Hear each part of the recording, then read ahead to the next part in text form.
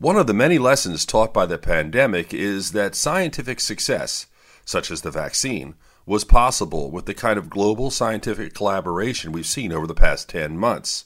But there are challenges if we're going to have success increasing the numbers of those who will get the vaccine. It will take time to rebuild trust. There are still many in the United States who question the value of vaccines or do not trust large-scale government interventions. The best way to help break down these barriers is honest communication and transparency. This is something to remember as we move forward. With your health, I'm Dr. Brian McDonough on 1010 Wins.